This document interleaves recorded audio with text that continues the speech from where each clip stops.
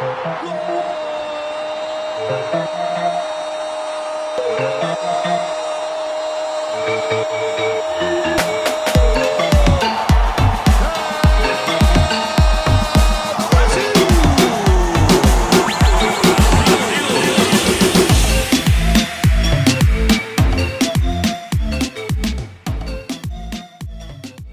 back, everyone, to the Smoking Snake Podcast.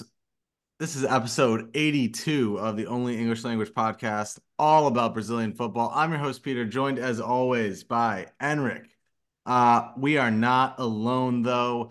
We've got a third, and it's a very special guest. Today, we're joined by journalist and commentator Rodrigo Lazarini. He currently works with TNT, Live Basketball Brazil, and of course, if you're listening to this podcast, you should also be tuning in every week for the Brasileirão Play broadcast, where he is a commentator. You'll recognize his voice. So very big and warm welcome to Laza. Rodrigo, thanks so much for joining us. Peter, thank you very much for having me here. It's a pleasure, Enric. Also, guys, you're like amazing for us. I mean, not speaking only by myself, but for everyone in a broadcast that brought us together today here. It's just amazing. But thank you very, very much for having me here. It's a great pleasure. Yeah, it's a pleasure having you as well, Laza or Rodrigo, who however you want to be called. So thanks again. It's gonna be an awesome episode, and we're gonna be here talking about your favorite team. So maybe I shouldn't be wearing this jersey, but Oh man, we can great talk one. about I like it. I like it. The last season one. I'm on Oh, theme too. that's great. Palestra, Italia. But can I just start with a fun fact here? Of course. Laza, of course, is from my Lazarini's name, but it all started in the US when I did my senior year in high school in the United States, and people, you guys are not very familiar with the R, that the R. Yeah.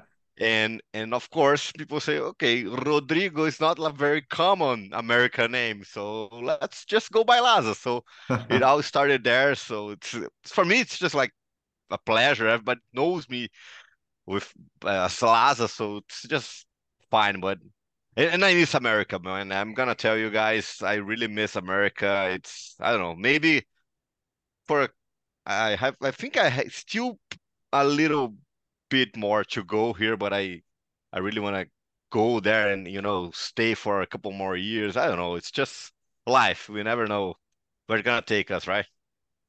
Exactly. I mean, America's great, but Brazil is great as well, and that's why we're here. We want to know more about you. And one of the first questions that we would like to ask you is, where did you grow up, and how did you find the love and passion for the sport to begin with? It's a great question, Enrique. I'm gonna tell you that I'm a huge sports fan. Not only soccer, not only basketball, but football, baseball. I played baseball there, man. Come on. How can you imagine a Brazilian playing baseball? I do have another story that I'm gonna tell you guys in a bit, but my uncle is a basketball head coach here in Brazil. He's retired right now, but since I remember with like 4 or 5 years old, my mom, my dad, everybody was just like, man, you have to go into sports like swimming and soccer and I do have a son he's like 4, he's about to turn 4, and I try to introduce him to every single sport. So he loves basketball, he loves soccer, and he loves Palmeiras, of course. But and now he starts swimming, so it's nice. And I think that sports is really great. But I feel like, and I know the difference from a perspective being a Brazilian living in the US. Sports in the US is like in the culture. Here, it's not in the culture. Okay, here it's for fun. As I listened to the podcast that you guys did with Marcelo Ferrantini, and he said something that is very true, that people spend money I mean, on soccer here. It's totally crazy. But the culture in the US, I think it's more. I think the sports in the United States and I mean I've never been to Europe to explore the culture like that far, but I feel like there's Monday morning soccer for us here, the Premier League, something big. But I grew up in a family where sports were like every the TV in the home was like on the soccer games, and I was like, man, I was just like amazed by sports and the opportunities. I feel like everybody and should like try at least once to practice sport or have like the opportunity to do it. So I think it's a huge, it's very important. I grew up in a city called Ribeirão Preto. It's like 300 kilometers, about 200 miles from São Paulo, from the capital. And in the beginning of the age 200, so 2000, 2001, 2002, they had a very big basketball team there. And it was branded after the school that I studied. It's called COC here in Brazil.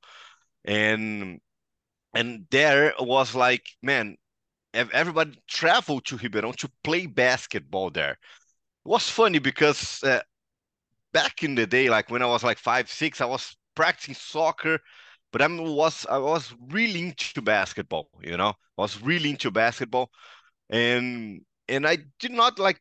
I stopped playing soccer when I was like 10, 11. Of course, doing physical educations here, we had like the PE gym classes, and but it was nice to grew up on a family, on a place and a school where like sports were huge. So I had this opportunity. So for me, it was very very nice, and especially like, I don't know, man. It's a city that's about half million inhabitants. So we do have like two teams, Botafogo of Ribeirão Preto, Botafogo that is playing the first division of the Campeonato Paulista. The Paulistão is from the city, so it's nice to have like a big club in a sport. So I grew up playing basketball more than soccer.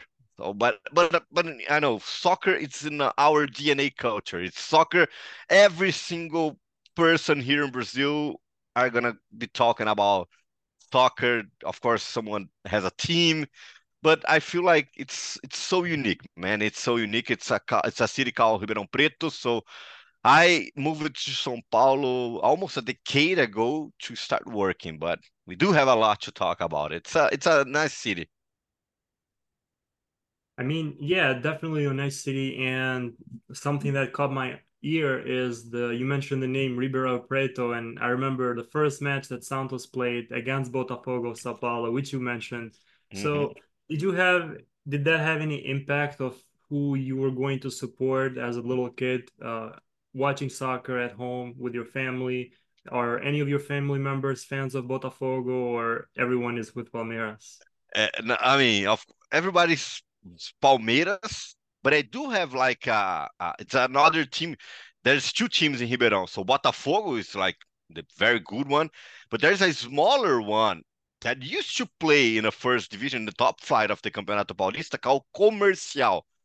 That's a team where I really enjoy being around. And I did an internship there in my first year of college. So there's a little bit of a relationship there because I graduated I'm also, I did international relations when I came back from the US. And then I started journalism a little bit older. But 2 degrees, it's nice, man. My life has been just crazy, man. That's awesome to hear. Yeah. And like you've been mentioning, you keep referring to your time in the US. Saw actually on your LinkedIn that you lived in Lansing, New York. Yep. So can you tell us a little bit about how you found your way from the state of Sao Paulo to all the way up to New York? I mean, man, Lansing is a pretty cold city. Yeah. So believe it or not, Ribeirão is very, very hot. I mean, the temperature is around 80s, 75 the whole year. And remember when I got to New York, I got a text message from one of my friends saying, "Man, come on, it's so hot in here. It was like winter here in Brazil, and it was summer in the US. I got there like in July of 2009. There's a program called Rotary. I don't know if you guys know about it, Mm-hmm. but my mom was a Rotarian, and my uncle, the basketball coach, did an exchange program to Canada, like in 1970s or something like that.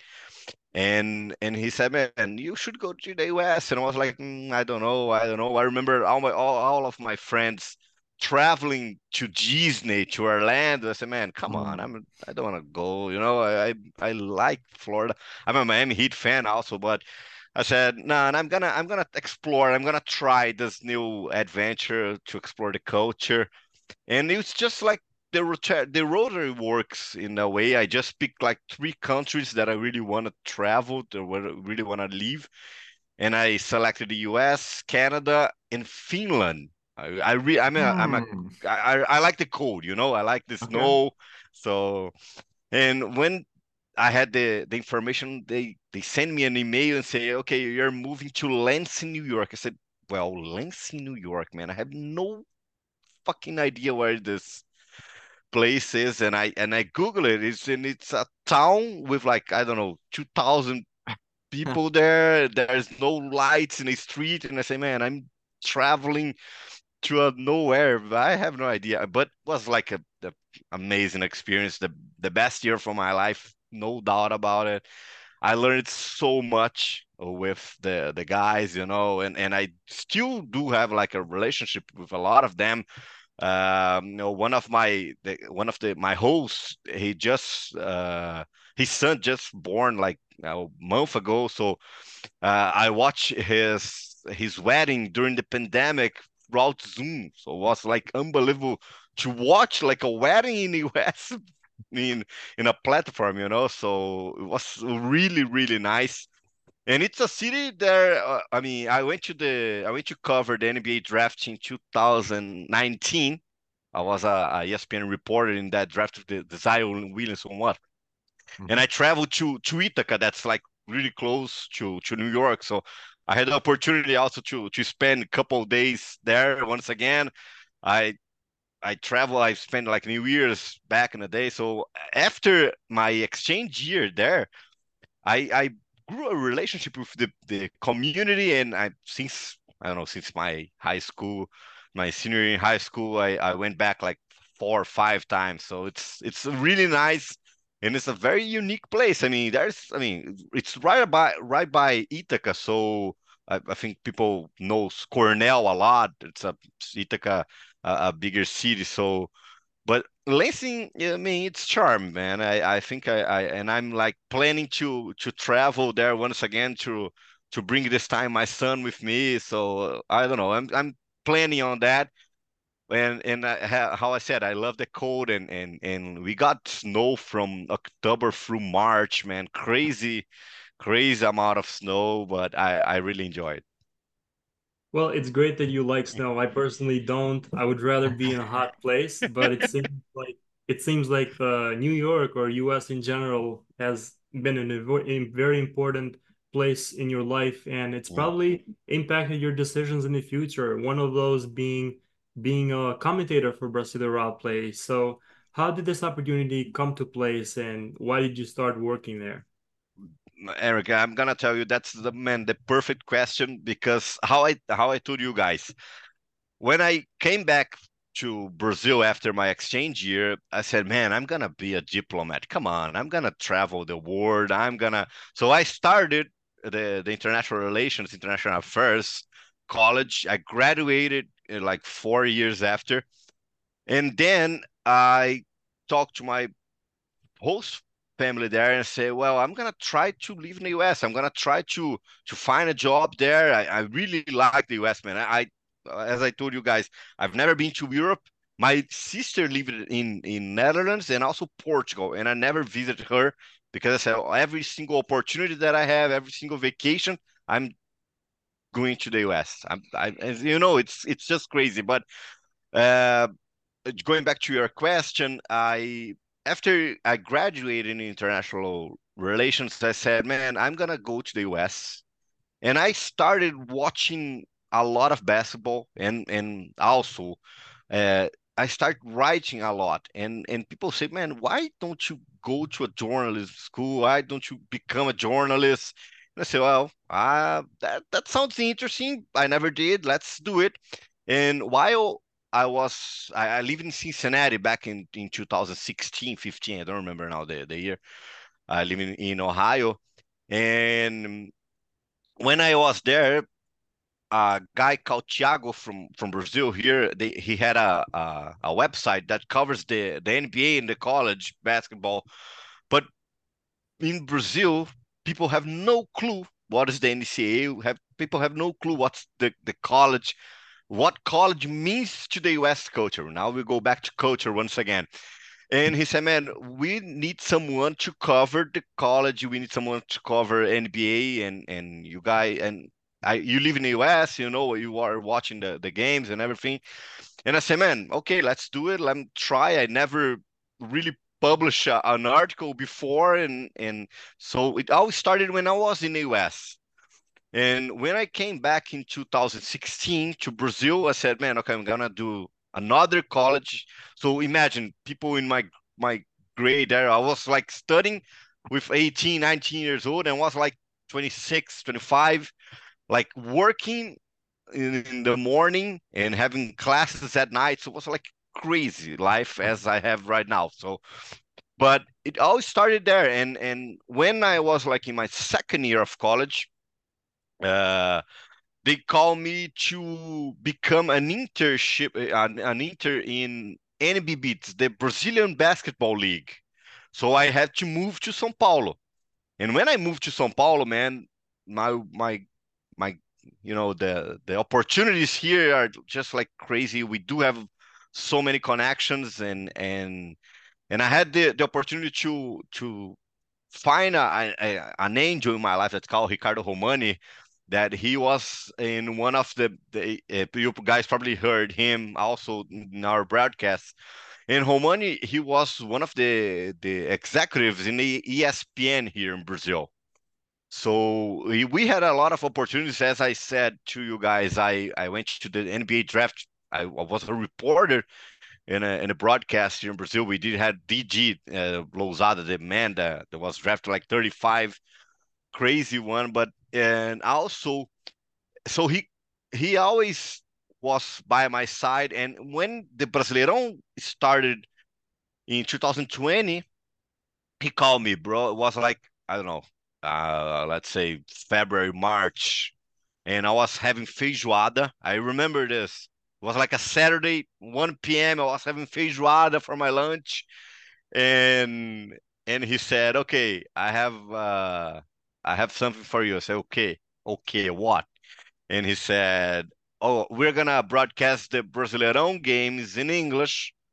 And I said, "Man, I never did a broadcast. I never did a soccer broadcast, being a play-by-play or a color commentator." And he said, "No, you're doing it. Let's do the test, and you can handle it." I say, "Okay, I'm I can speak English. I can try to translate my thoughts in the way that I see the game. Let's see how it's gonna work."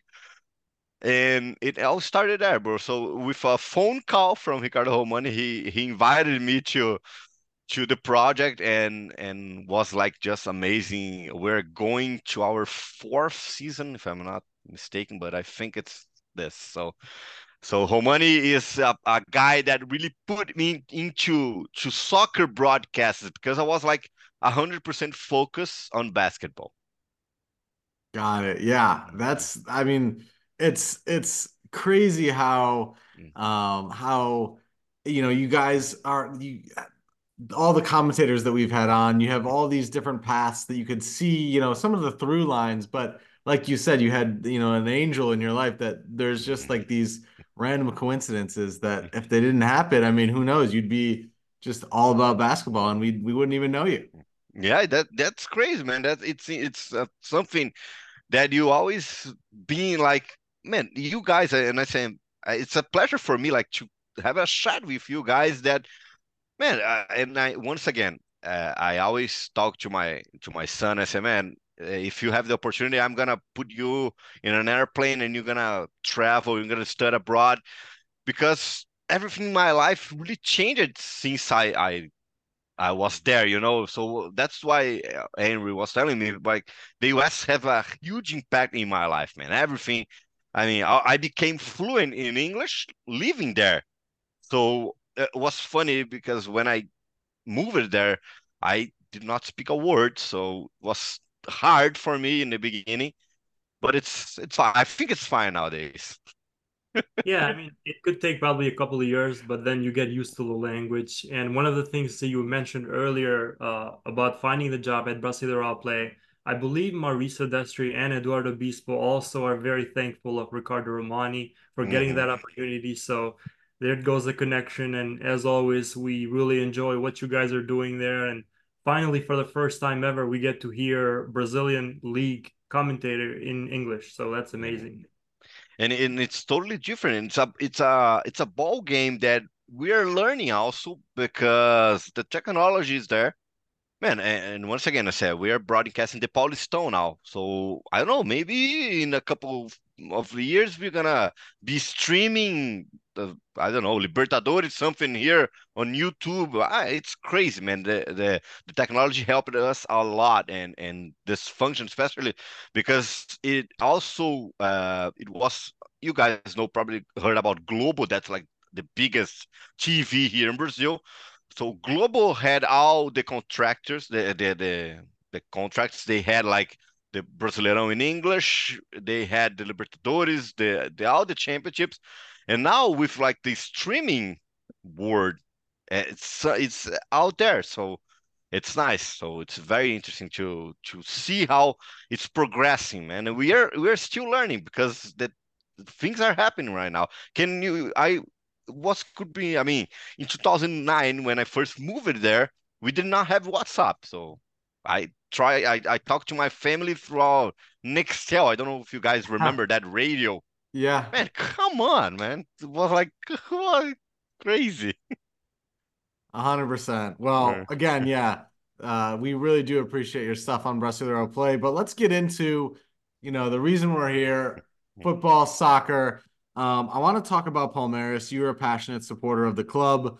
Um, it's been really, I'm sure it's been fun for you lately, but it wasn't always that way. And I want to talk a little bit about maybe the era that you grew up in. So kind of the 90s, early yeah. 2000s, Palmeiras, a lot of success, of course, culminating in 1999 with the Libertadores. Yeah. Can you talk to us a little bit about that era of Palmeiras and the success they had? I mean, who were the big stars? Who were the big names? I mean, of course, the coach, Filipao, would go on to win the World Cup too, but who are, your idols as a child? What was that era Eh, like? I was born in 1991, so it was like when Palmeiras really turned around and started that Parmalat team that ended up winning the Campeonato Paulista back there. But my dad, my uncle, my grandpa, everyone from my family is a Palmeiras fan. So I think, of course, this helped. Yeah. And but I got an opportunity to see a squad like as you mentioned in 1999 that won the Copa Libertadores.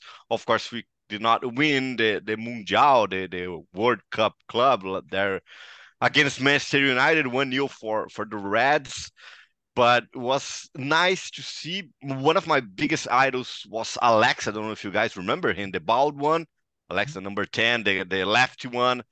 Man, he was so good, so good. Of course, he's like a little bit in the 2000, early 2000s. So it was really when I was into to soccer. Oh, so when I was like 7, 8, my son watched some games with me, but he, of course, he can watch like 10, 15 minutes and then he go plays with his cars once again.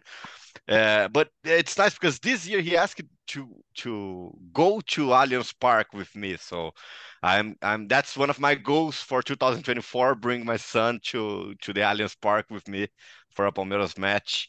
And but I mean, I saw this 2000 squad that was like amazing, but I also got some really bad years with relegations and man, come on.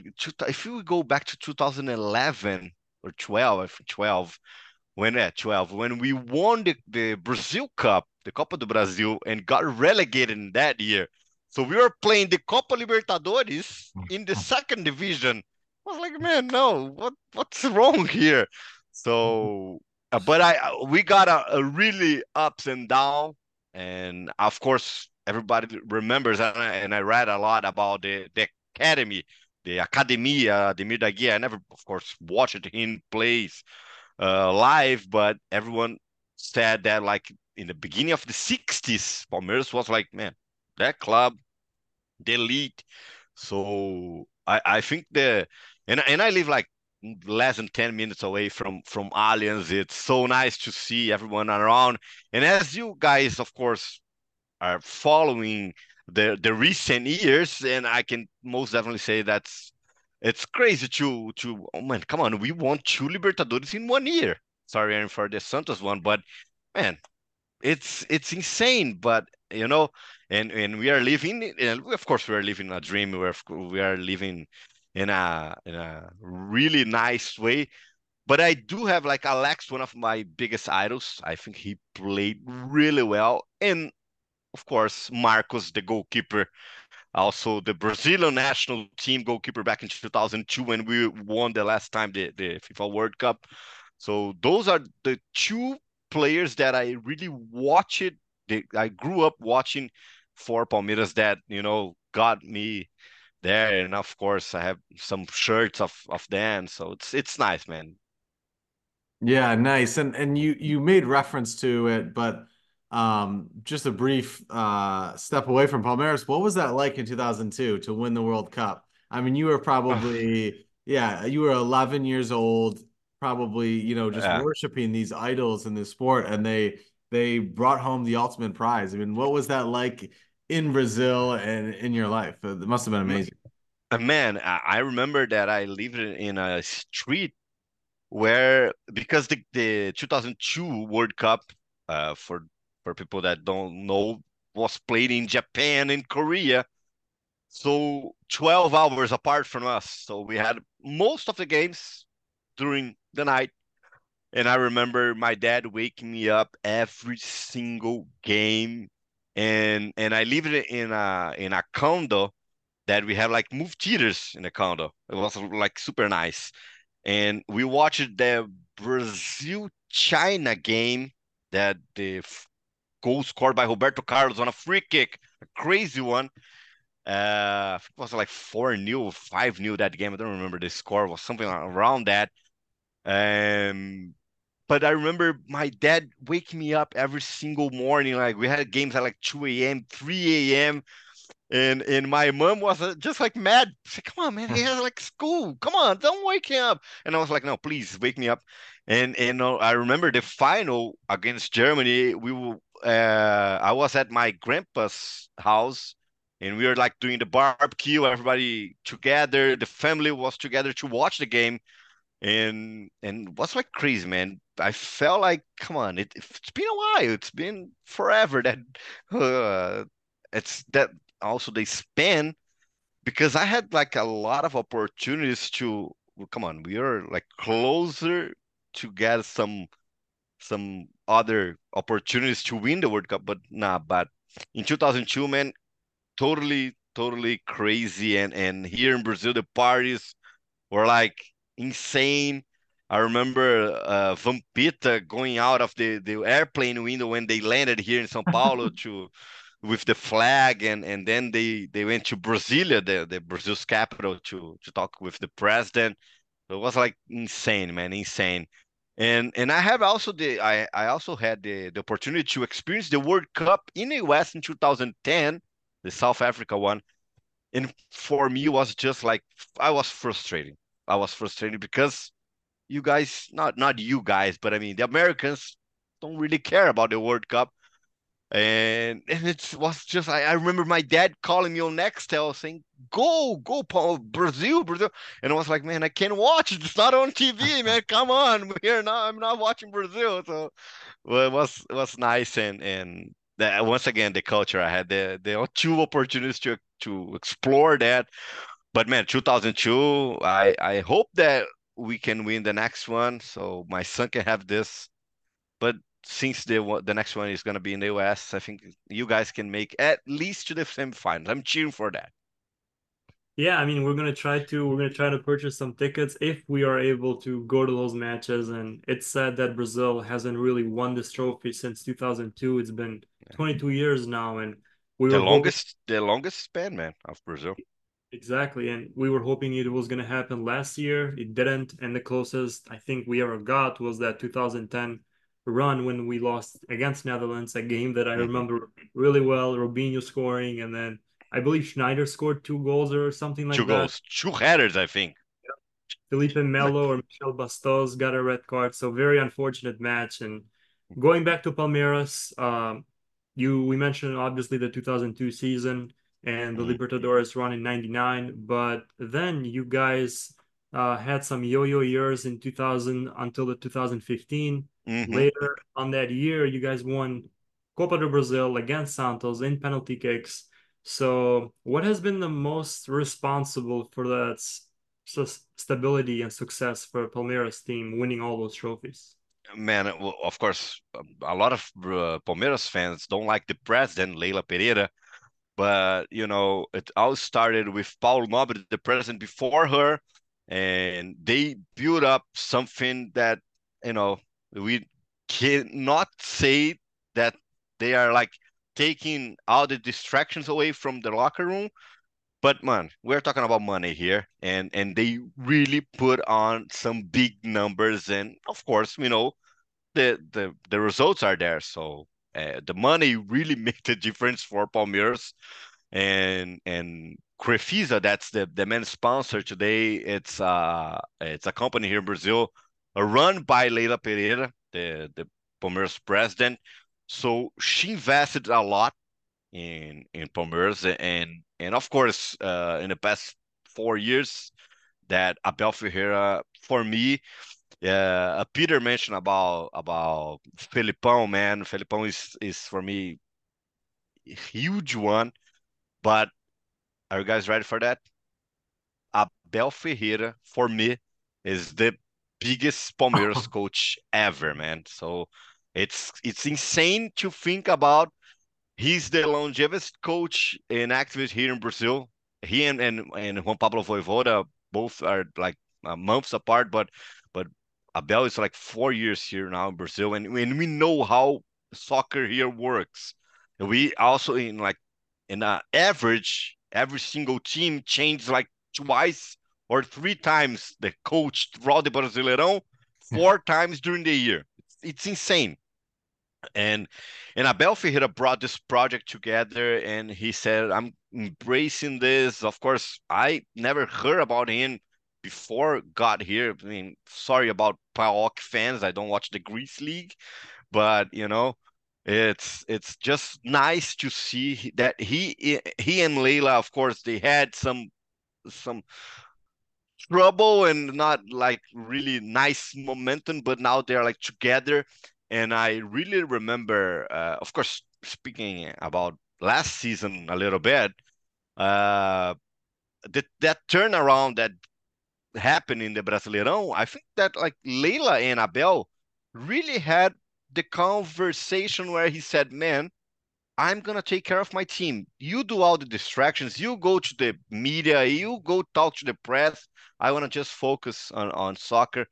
And I think that now they are like, come on. Everybody was just scared because his contract was until 2000 December of 2024, and of course everybody knows that the first week when he got back, they renew his contract, so he's staying for one more year. That's gonna be 5 years. So I don't know, man. And I'm also exciting. The big, of course, now nobody talks about that in Brazil. but everybody is also focused on the FIFA Club World Cup that we're gonna have in the US next season. It's gonna be insane, I think, and I think really Abel Ferreira, it's an opportunity for him to show his work to the world because we're gonna have like I think 8 clubs from Europe. It's gonna be a really nice competition, and I think it's gonna be the Palmeiras main goal for next season. Nice. Yeah. And I love what you said about Leila Pereira and Abel Ferreira. I did seem that because there was a point in last season where people are crazy on Twitter, but there were people calling for Abel to leave. Yep. And When Palmeiras had like 3 straight losses, yeah, yeah, July, yeah. June, something like that. Yeah. Yeah, and it's just one of those things, and I do think that you can critique her for the lack of signings or whatever, and they did. She Hmm. really did a great job in diverting the media, getting the pressure off Abel. He concentrated on the one thing that he's amazing at, which is football and managing the team, soccer, and they pulled it off. It was really impressive. We'll come back to that last season in just a little bit, but I want to ask you before we move on to 2023 about the back-to-back Libertadores wins. Uh, of course, the first was over Santos. Two very interesting goals in these games that gave you guys the wins. Of course, Kuka getting ejected, and then I think it was Breno Lopes scored right after. And then Yep. the second one, the versus Flamengo, Andres Pereira gives the ball away, and Daverson scores. So two Yeah. pretty memorable goals. But what were those finals and those campaigns like for you? Were you how were you feeling in those finals? And where do you rank those in terms of trophies that you've seen Palmeiras win? Man, the two Libertadores is for me was like unique. I how I said to you guys, I remember the 1999 Libertadores, but I was like 8 years old. Those two was like 4 years ago, Yeah. and I was like into the industry, and we were like working, and the first one I remember was like during the pandemic, and man, I said, okay, I'm gonna go to the supermarket and I'm gonna buy a couple beers. I'm gonna enjoy this game. I ended up, I know, so drunk that night. I was like trying to find something to do. I was like, man, I need to go to a party. I need to, you know, see someone to celebrate with. But of course, I didn't do anything because it was like we were like in the middle of the pandemic. And but against Santos, um, I don't know, it's a state rivalry. We do have like a lot of doors. And Flamengo became Flamengo after the 2019 Libertadores when they won over River Plate with that two uh, goals by Gabigol and overtime and Palmeiras and Flamengo was the team to be beaten here in Brazil. And of course, you guys also are following the news. They just brought like De La Cruz, man, crazy. And I think this year of 2024, it's gonna be hard for every single team to beat Flamengo, especially with Tite. But Palmeiras in that game against Santos, I think I was like so impressed with the campaign and how Abel adjusts the team because he's the guy that you know we had like Luan and Gomez, Marcos Rocha, and he brought some pieces. Man, I'm sorry, Breno Lopes was playing in Juventude in second division, and Abel said, "Man, I'm gonna bring this guy to Palmeiras, and I'm gonna put him in a final of the Copa Libertadores." No, come on, yeah, it's something. Of course, the as you just said, the players we look at the bench and we don't have a deep roster. It's man, it's some kids from the youth system that are composing the roster of Palmeiras. But and when I said, man, he's putting Ben Lopez on a, I don't know, second overtime of the match. Why is he doing that? And it's, man, he has the star, it's just crazy, those momentums. And against Flamengo, I think the semis was against River, where we won 3-0 in Buenos Aires in Monumental. I said, man, unbelievable. Gabriel Menino had a spectacular game, and it was like 2-0 in the Allianz Park for River. And I mean, I remember them like getting the ball to the woodwork a lot, and was like, man, and Everton was having like a terrible game. And I said, okay, we're not gonna win this. We're not gonna win. It's over. We're not gonna get to the final. And I remember Ricardo Romani he is also a Palmeiras fan, and he went to the final against Flamengo that was played, I think, in Uruguay. Said, if I'm not mistaken, Montevideo. And when we did a game together on Thursday, and he was like traveling on Friday, the game would happen on Saturday. And we're doing like a Brasileirão match on Thursday, and I said to him, man, don't worry, just go. We're gonna win that. After that River match, I was like so confident. And when Vega scored that early goal, I said, man, it's gonna be today. It's gonna be today. And but we have that impression that, come on, man, we play like two Libertadores in 1 year. We won two Libertadores in 1 year. It's unbelievable. No other team is gonna do that, because we're not gonna have two competitions in the same year again. I hope so. But it's insane to think about that. But those two Libertadores, of course, for me, I like more special than the first one, because, as I said, the first one I was a little bit younger, but I could enjoy this two more. I remember the second one against Flamengo. I also was at one of my best friend's house, and I was like jumping on the swimming pool. So it was crazy, man. Yeah, and you talk about that 2020 season when you guys, of course, won that championship. But looking on the opposite side, as Santos supporters, I was hoping that River Plate might get into the finals so that maybe it would be an easier match. But we were playing Boca Juniors ourselves, which was meant Mm. to be a tough game. Didn't end up like that. I believe we scored 3 goals in Villa Belmiro, which was Hmm. for a team that hasn't competed or competed at a high level in Libertadores since 2011. But luckily for you, you had something to cheer for and party after that final.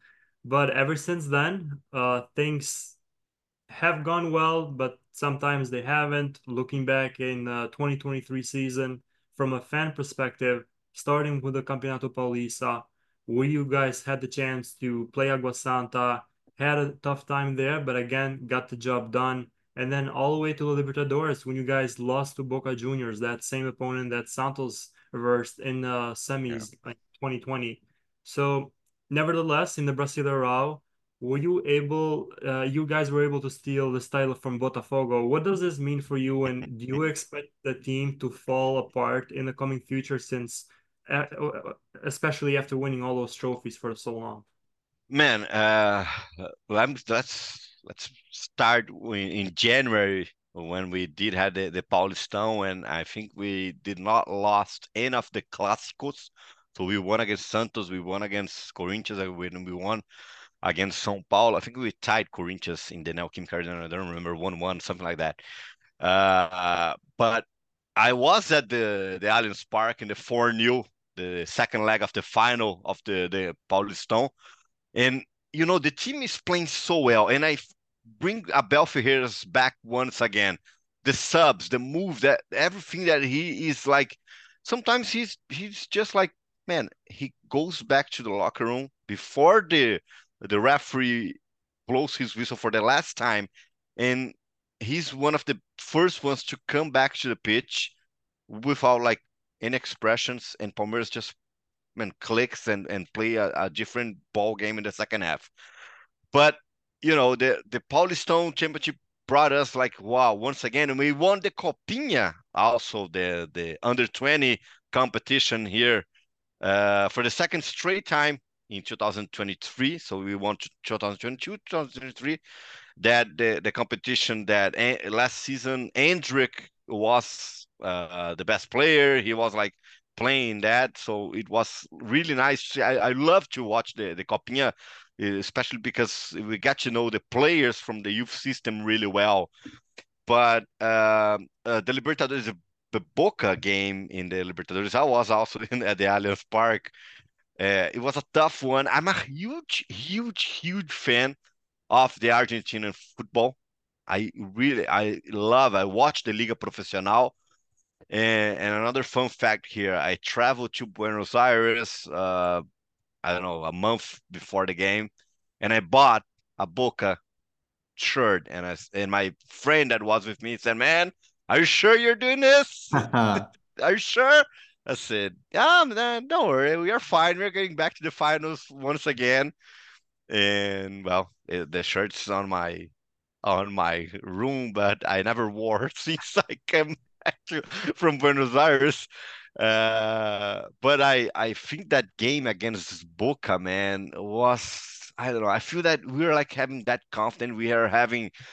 We put the Brasileirão away. We put the Brasileirão apart. That's I think when the semifinals we were like in fourth or fifth place, and Botafogo was like 15 points ahead of us. And and and when we lost, especially in the PKs, I remember the first one was Everton saving Cavani's first PK, and and then Rafael Veiga, that's like the our specialist, he lost also his PK. I said, man, tonight's not gonna be the night. Veiga, because I was also in that Brazil Cup last season when São Paulo, Palmeiras had like three PKs in the game. Veiga missed it twice, and also he also missed it in the penalty shootouts when São Paulo eliminated us in the Brazil Cup. So I said, man, when Veiga misses a PK, it's a bad luck game, and we're out here. But I think we played really well. We like was a nice a tie. I think it was a tie. Yeah, it was like a new in La Bombonera, the first leg. And but I really love the Argentine football, and I mean, man, come on. I was cheering for them in the final. Sorry for the Fluminense fans, but I was against Fluminense, man. Come on, no Brazilian team needs to win the Copa Libertadores. I was cheering for Boca, but it was like sensational, man. And I don't know, you guys are gonna talk about the Brasileirão, the final stretch now, or you guys are gonna? Well, of course, we're going to talk about it because you mentioned Rafael Veiga and missing penalties. It reminds me of his missed penalty that he had when Chiquinho scored that 1-0 win in the first round of matches. So the game Mhm. ended 1-0. Rafael Veiga missed the penalty. But do you think that the return leg against Botafogo, that turnaround, that huge comeback, do you think that if you guys had not gotten that, you would have the Brasileirão title at the moment, or would the story have been different? Nah, man, that is the game that really overturned the entire Brasileirão. That 4-3 in the Engenhão. I was broadcasting that game with Charles Mills, and I told him during halftime. I said, "Man, of course, off air. I said, man, if we if we won this match, I'm going to the mall like tomorrow morning to buy that because Palmeiras was like debuting that green shirt, the beautiful Yeah. one, the third kid." And I was like, man, I need to get this, and if we got that, it's gonna be a good luck. And when Chiquinho was like, okay, the 3-0 at halftime, Palmeiras was like horrible. And once again, no subs for Abel. And Palmeiras just came back in 5 minutes. Hendrick scored a goal. And Chiquinho had that PK, man. Could be like 4-1, 35 minutes in the second half. And, of course, there was like people were not happy about Adrielson's getting the red card. Uh, was a foul. I think I also said in the broadcast that I did not would give him the red card, but the referee did, so better for us. And and man, I have no idea how we won that match. I have no idea how we won that match. and it was just like unbelievable, man. And after that match, I remember, and I also remember that, of course, I heard you guys. Ferrantini was broadcasted the Curitiba match, and man, I when I told him, I said, "Man, it's Palmeiras, man, Palmeiras, Palmeiras," and he was like, "Man, the Brasileirão is over, man. It's all about you guys, and you guys are gonna take." And I think it was like match week 30 or 29, something like that. We had like 10 more games to go, and but I think that game, Palmeiras Botafogo, was the click, when everything, like, because after that we were like out of the Libertadores, we were like focused 100% in the Brasileirão, and you guys know how the schedule works here. We're about to start like in the end of February now, the Brazil Cup, the Libertadores. So now the teams are gonna play every other 2 days. It's insane. It's ridiculous how the schedule here works, but we have nothing. We cannot do anything about it. And of course, the coaches always talk about that during the press, the players, and but it's once again, it's all about the money, man. If you have games on TV, more money for the clubs, more money for the confederation. So it's all about the game. But that 4-3 match, man, I think was probably the top three matches that I watched of Palmeiras, and the top one of course. Not, I'm not gonna put in my top one broadcast match it, because I did the Palmeiras title in 2022. I broadcast the Internacional Americas match that happened in the afternoon, Mm. and it was like Palmeiras in first, and Inter was the second place in 2022.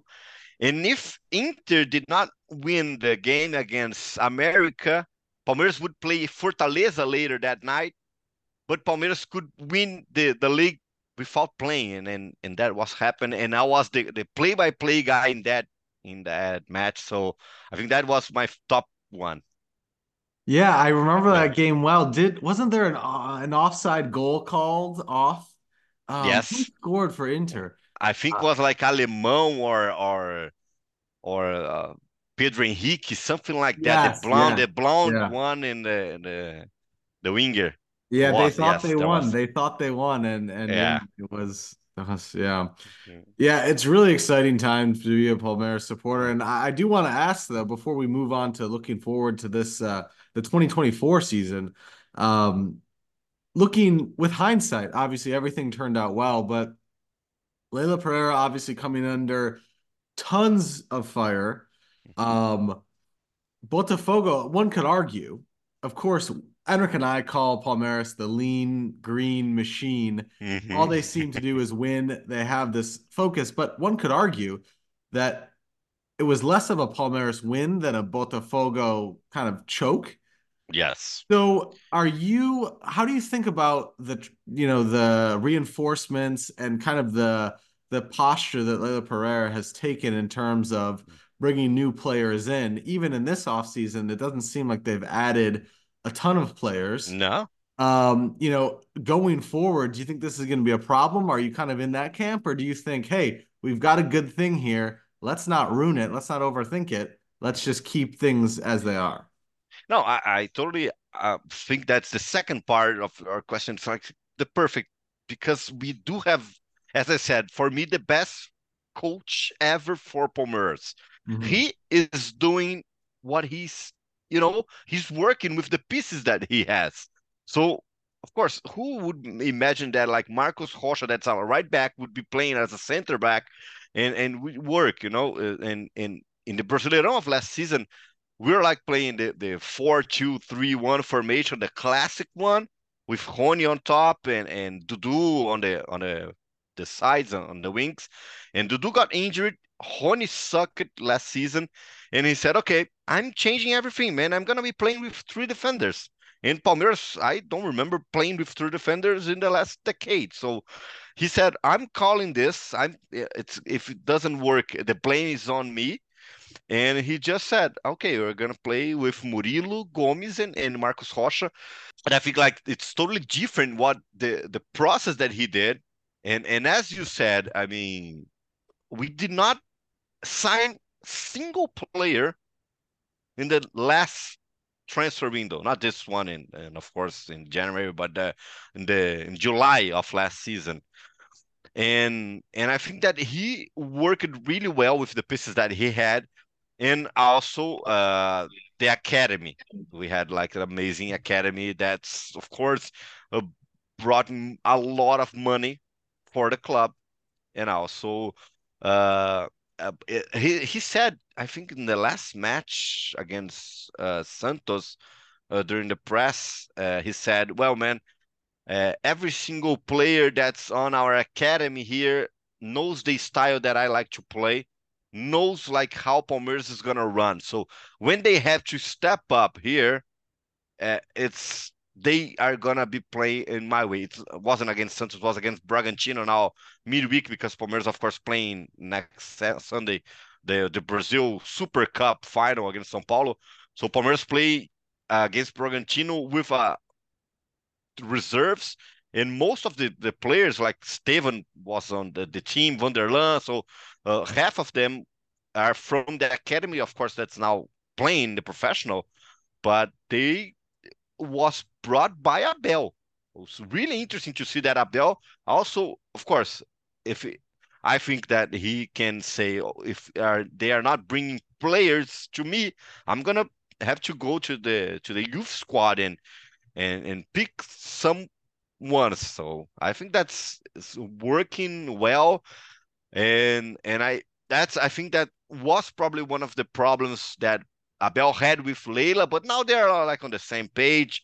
Anibal Moreno, man, how I told you guys, I really love the Argentinian league, and Anibal played really, really well for Racing, and he was playing with Matias Rojas, that's now playing for Corinthians, and you know the duo they worked really well together. Of course, we know that Matias Rojas is not having his time here in Brazil. I don't know what's happening to him because he was like one of the leaders of that Racing squad of Avejaneda, and now he doesn't seems to know how to play football once again. But I think like we had the problem that Palmeiras brought Bruno Rodriguez from Cruzeiro, and he's injured already, so we're gonna miss him for the next 5 months. But I really hyped it on Aníbal Moreno. I think that he's gonna have a good decision now with four stoppers. So Palmeiras now has Zé Rafael, Gabriel Menino, Richard Hughes, and Aníbal Moreno. So I know it's gonna be nice for him to have the rotation to. And he said also in one of his presses that every single team that he's putting on, every single player, they need to know how to play together. So Aníbal needs to know how to play with Zé, with Richard, and with Menino. So it's gonna be nice to see the midfield of Palmeiras how it will work this 2024 season. Yeah, and that's the perfect segue into 2024. So I just start with the most basic question here. What are your expectations? I mean, Yeah. are you expecting trophies across the board? And especially keep in mind, I believe Enrique's going to be 18 and liable to go to Real Madrid as early And as this summer. I think he's confirmed, right? So, yes, what are your expectations, even with that in the back of your mind? that's a tough and a tough situation that Palmeiras will have to handle because he's moving to Real Madrid in July when he turns 18 and the transfer window opens in the summer. He's leaving Palmeiras. That's everybody knows that. Abel Ferreira knows that. Uh, I think Palmeiras is one of the contenders for the Campeonato Paulistas. As always, of course, Palmeiras, São Paulo. I think the two teams that are better than Santos and Corinthians nowadays. Corinthians, man, I have no idea what's going on with Corinthians. They put themselves in a big trouble, and I'm happy with that. But I'm kidding. But I think Palmeiras and São Paulo are the two contenders for the Campeonato Paulista.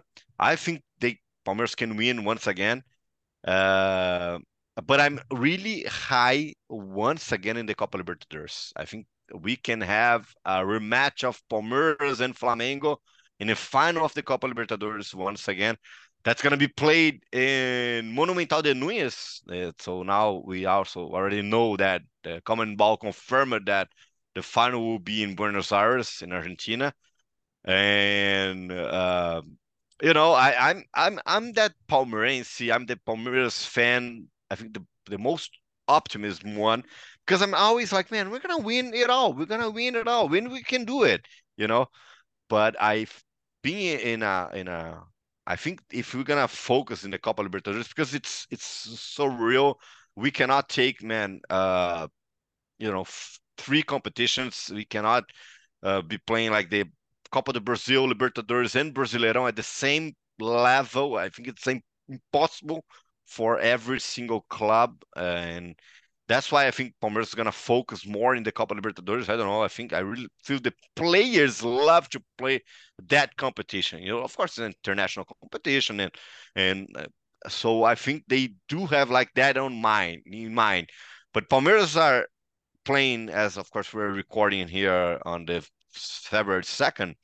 Palmeiras have a huge game in 2 days on Sunday and February 4th against São Paulo, the Super Cup final. That's the Brasileirão winner against the Copa do Brasil winner, and Palmeiras and São Paulo facing each other. That's the opportunity for the first trophy of the season. I think that would be amazing and could give the team the confidence that they need to progress throughout the season. um, Palmeiras tied at the first match of the 2024 season against Novo Horizontino, and Rafael Veiga said, "Man, we're getting back. It's calm down." And Palmeiras after that just won 3 matches. That last one against Bragantino was crazy one when Flaco Lopez, the Argentinian, scored a header on the 91st minute. But I feel like we can do once again a huge year. I think we can have a tremendous season, and I'm like really hyped on Abel Ferreira, man. I truly believe that, man. I love him, and I think that we are gonna win. If I can tell you, of course, I think we can. We're gonna win. We're gonna win the Paulista and the Copa Libertadores, man. I think, of course, the Brasileirão is gonna be tough, and the Copa do Brasil also. It's a cup that Palmeiras enters only in the third stage, so I think the Paulistão and Libertadores sounds good for you guys. Well, hopefully another team wins it, and this is the perfect time to mention the Super Cup as well, because you guys are versing a team that are familiar with, especially in the Paulista when you were able Hmm. to make a turnover just like against Botafogo. This happened against Sao Paulo in the final. But then in the Copa do Brasil, they eliminated Palmeiras. And a couple of weeks later, you had an opportunity to verse them in the Brasileirão, won, I believe, 5-0 or 5-1. Crazy game, a lot of goals. And talking about goals, something that Palmeiras we've seen from Palmeiras this season is that they concede and they're still yet to keep a clean sheet in the Paulista, which might be worrying. But Hmm. we expect the match against Sao Paulo to be easy, looking at how Sao Paulo has been performing lately and especially being Copa do Brasil winners for the first time. And we also need to remember that São Paulo has a new head coach, Thiago Carpini, the youngster one, only 39, 38 years old, something like that. That he was in the Paulista final last season with Água Santa. Then he went to Juventude to bring Juventude back to the league because in 2022 Juventude was playing the Serie A, the Brasileirão. Last season they played the second division, and this season they're gonna be playing back, of course, so Carpini did a hell of a job there, a great work with Juventude. And, after winning a title that São Paulo never had before the Brazil Cup, the players are like high. And I think like Caleri is playing phenomenal. We watched the São Paulo Corinthians game that they just played in the Campeonato Paulista. Uh, and I think like the team is, the team is together, man. When you do have like that chemistry in the locker room, when you do have like the confidence, you can go it. I'm kind of worried. It's talking about a Palmeiras fan here. I'm a little worried because, as you said, Henry, we need to improve our D here, man. And I don't know. I'm not the biggest fan of the three defenders that Abel are using right now. But as once again I said, I trust the man. We don't know that if Lucas Moura is playing the game on Sunday, he is injured. But Palmeiras won't count on Hendrick, man. So Hendrick is playing the qualification to the Olympics with the Brazil under 20 squad now in Venezuela. So I think that like Palmeiras is more. It's a biggest loss for Palmeiras not having Hendrick than for São Paulo not having Lucas. Because I don't know if Rames also is playing, but São Paulo, man, I don't know. Wellington Rato, another player that under Carpini has been phenomenal. He also played really well towards the end of the season in 2023. So I think like Luciano Caleri, man, the São Paulo energy is there. The team is okay. We can mention that it's a very old team if we put numbers on it, like Rafinha, Lucas, Rames. It's an old squad, but they are together, man. I think like it's gonna be a very even match. I think, but as I said, I'm very optimistic. So I think Palmeiras is gonna win that once again. So we can start the season in the right way and with a trophy. Okay, so you mentioned Enrique a little earlier, but another name that we're now familiar with is Willian Esteval, other called as Messinho. So what do you know about this guy? And maybe you can tell us more of any other player that has come from the academy and could be a great star for the Palmeiras team in the future. Fun fact, another one here for you guys. I go to the same place where Stevon cut his hair, so we have the same barber, man. So it's nice to share some momentum also with Stevon, the little Messinho, the little Messi, as now the media has been calling him, and but he is spectacular, man. I went to a Copinha match when Palmeiras lost actually to Aster.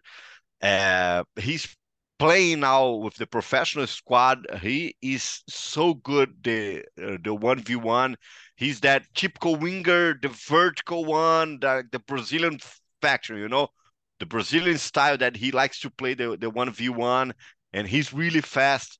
But I think that he's gonna be the type when he and Hendrick start playing together. I remember that I went to a Copa do Brazil under 20 game against Vasco, Palmeiras and Vasco in the Allianz, 2022, I think.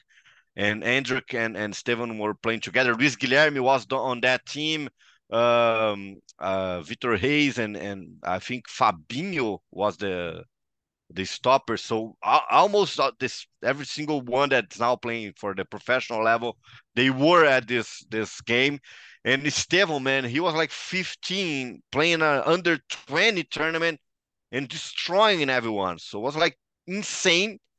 And I think that he's gonna be also sold by, I don't know, he's gonna be sold by 60, 70 million euros. And Chelsea already showed interest in him. Barcelona showed he also said that his main goal, of course, is to go to Barcelona. That's like the club that he loves. I don't know if he's gonna be playing alongside Vitor Roque in a bit, so it's gonna be nice to see. But another name that comes to my mind right now, that of course everybody, when we start talking about players, think about the top, think about the strikers, the wingers.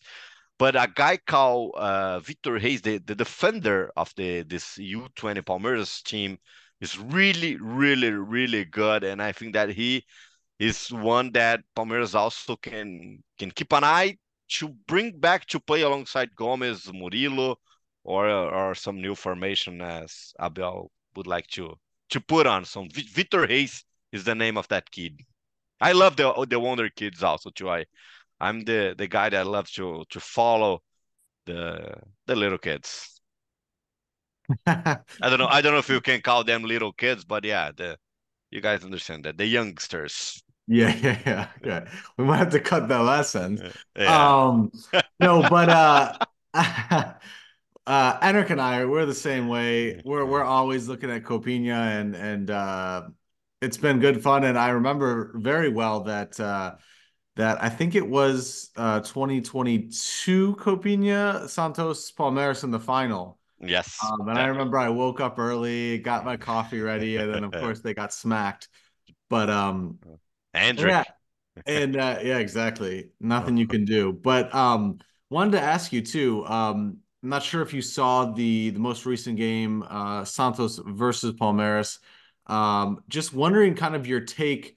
Enric and I are both Santos supporters. Hmm. Wondering your take on Santos, of course, relegated for the first time ever. But Enric and I were talking last night, and I think this team is looking more solid than they did last year for sure. I was just wondering, curious what your take was on Santos and also how Palmeiras played against them. I broadcast I think it was Santos Portuguesa 2 weeks ago or a week ago. I don't remember now. But I totally agree with you. I think Santos is playing better this season than they did last season.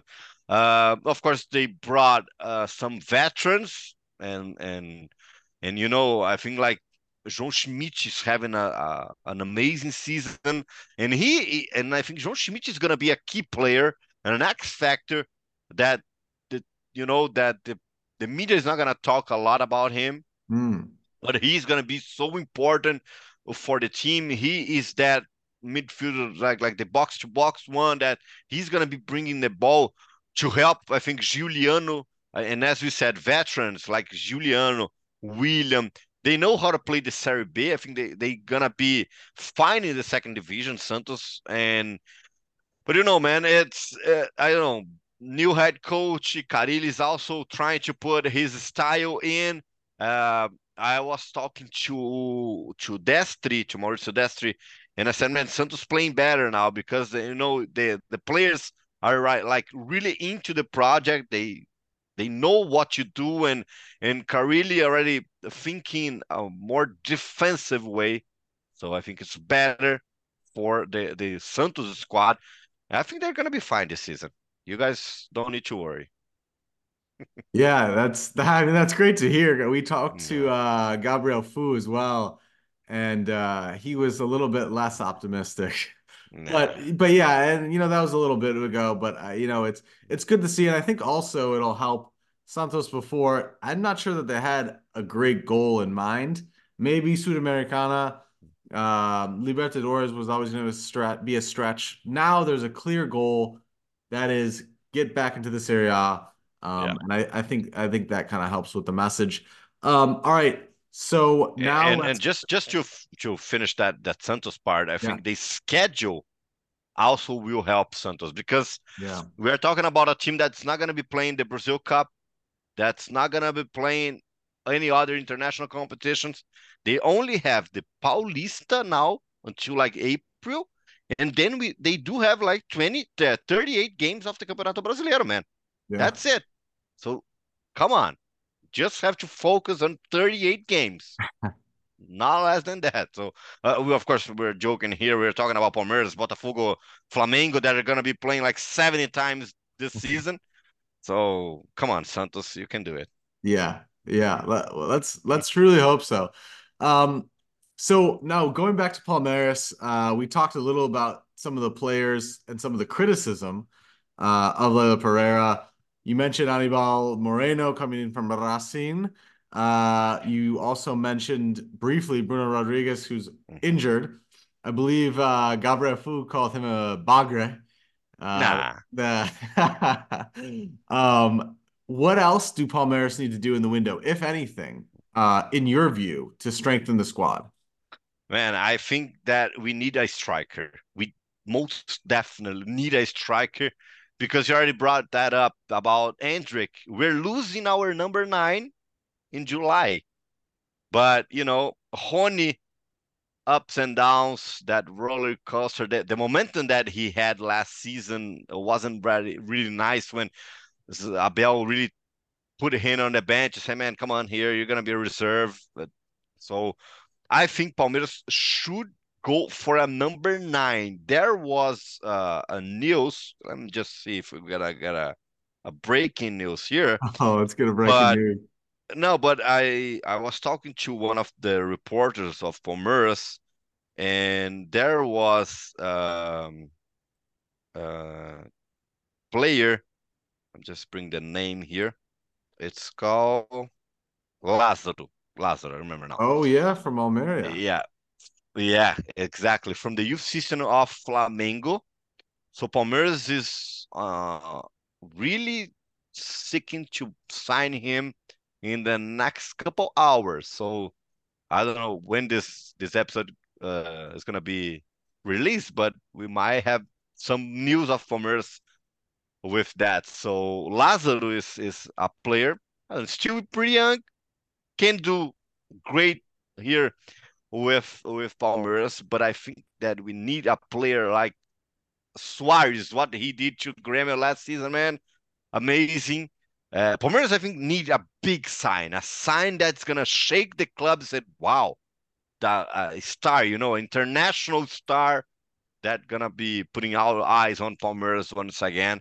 I think if Leila Pereira, man, sign, I don't know, Cavani, or I don't know, some other players like that, and I think Abel Ferreira would be happy. I think the fans would be happier than they are right now. But I think that Palmeiras is missing that huge sign.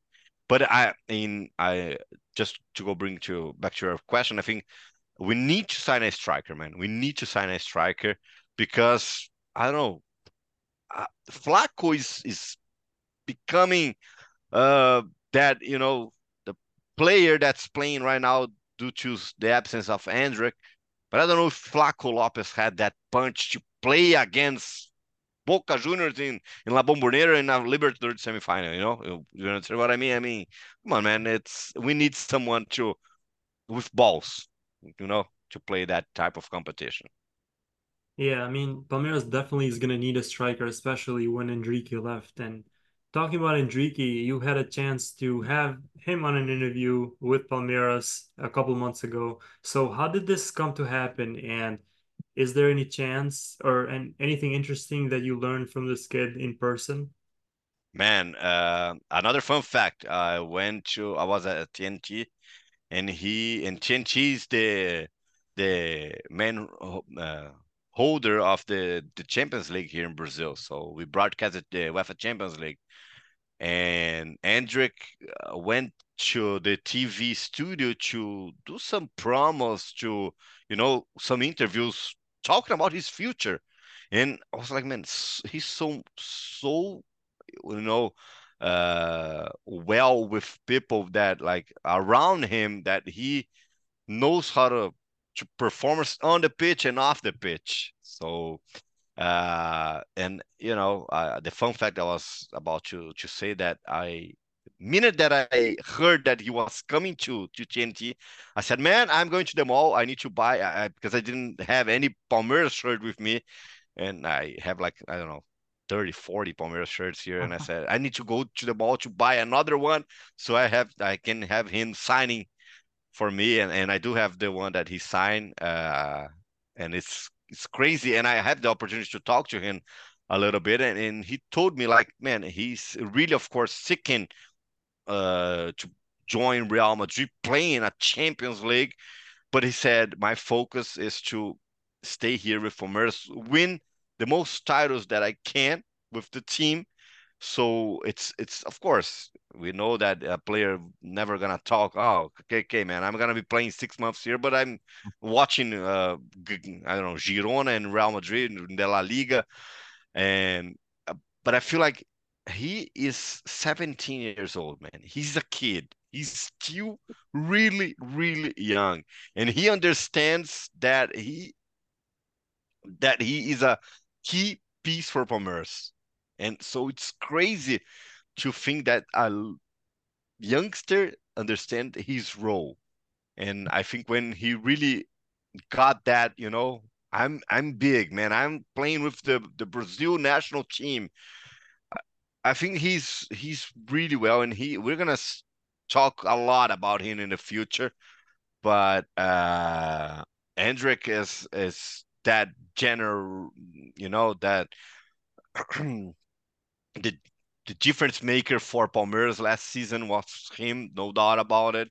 When Abel Ferreira got really criticized when Peter brought that up, that fans were like not happy with him, and the fans were asking like Hendrick to be on the starting lineup. He said, "Okay, I'm gonna do that.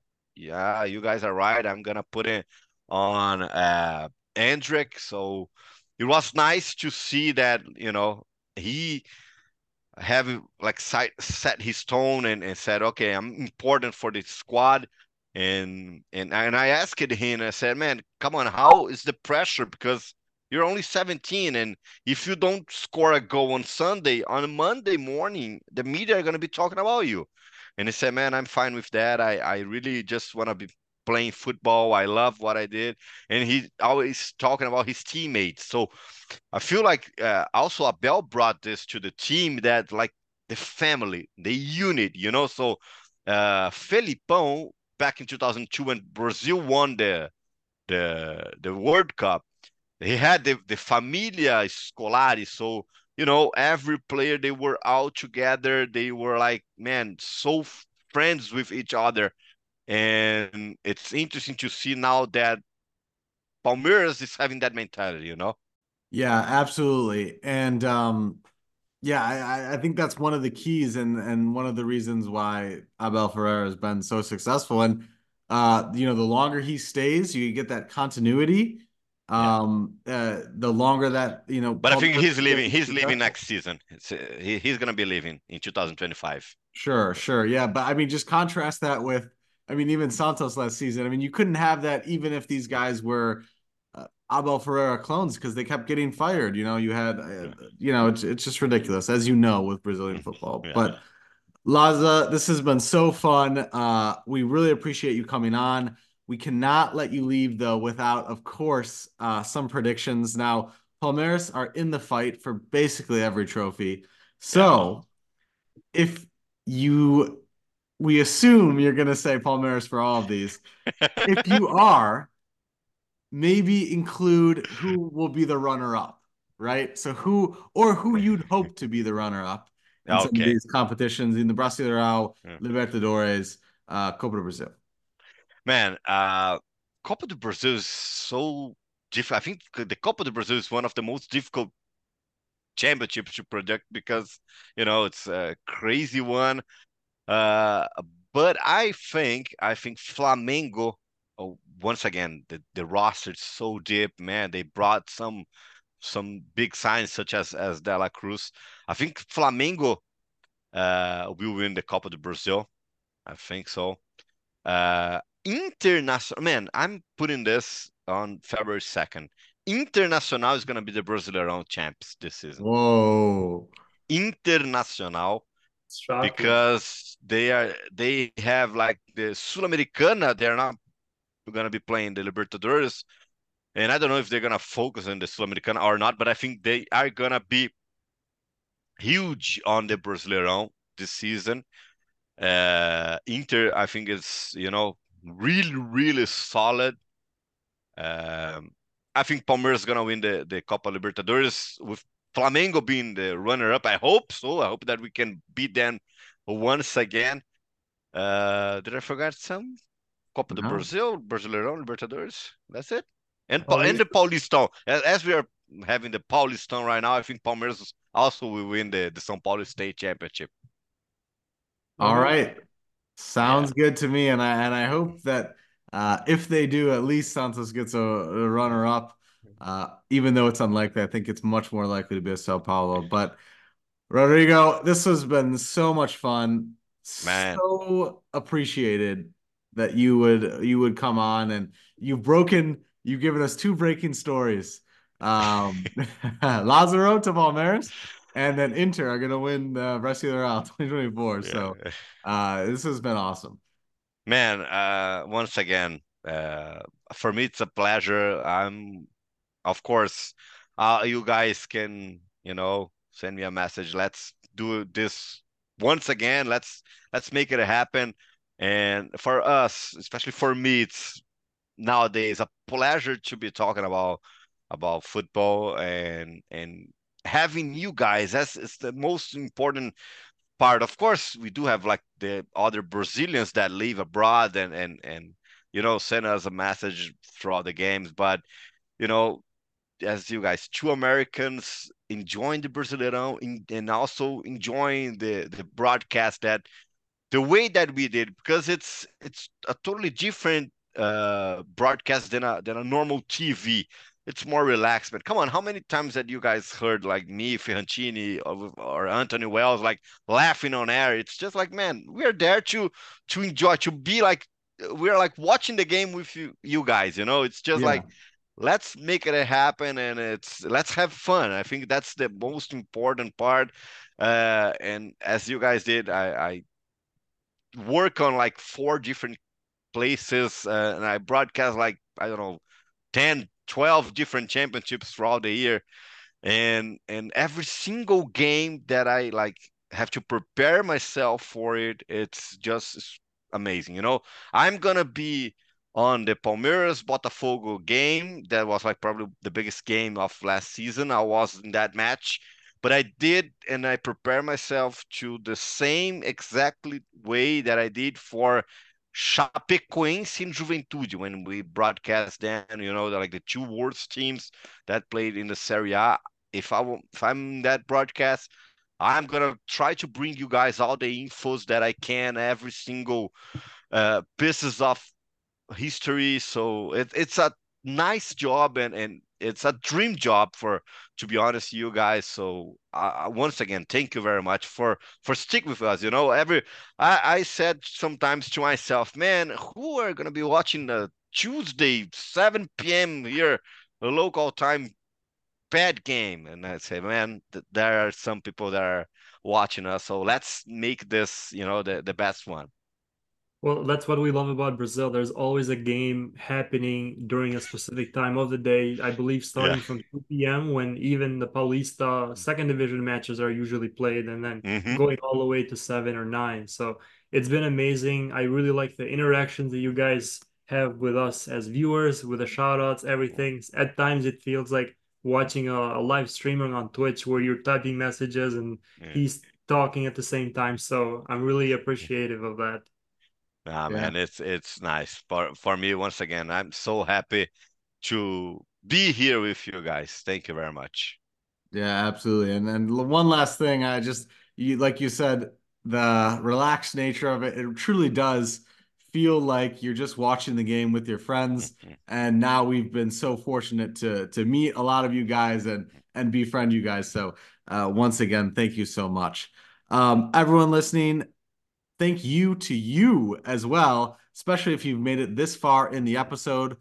We will be back very soon with more Brazilian football content in English. But until then, have a great night.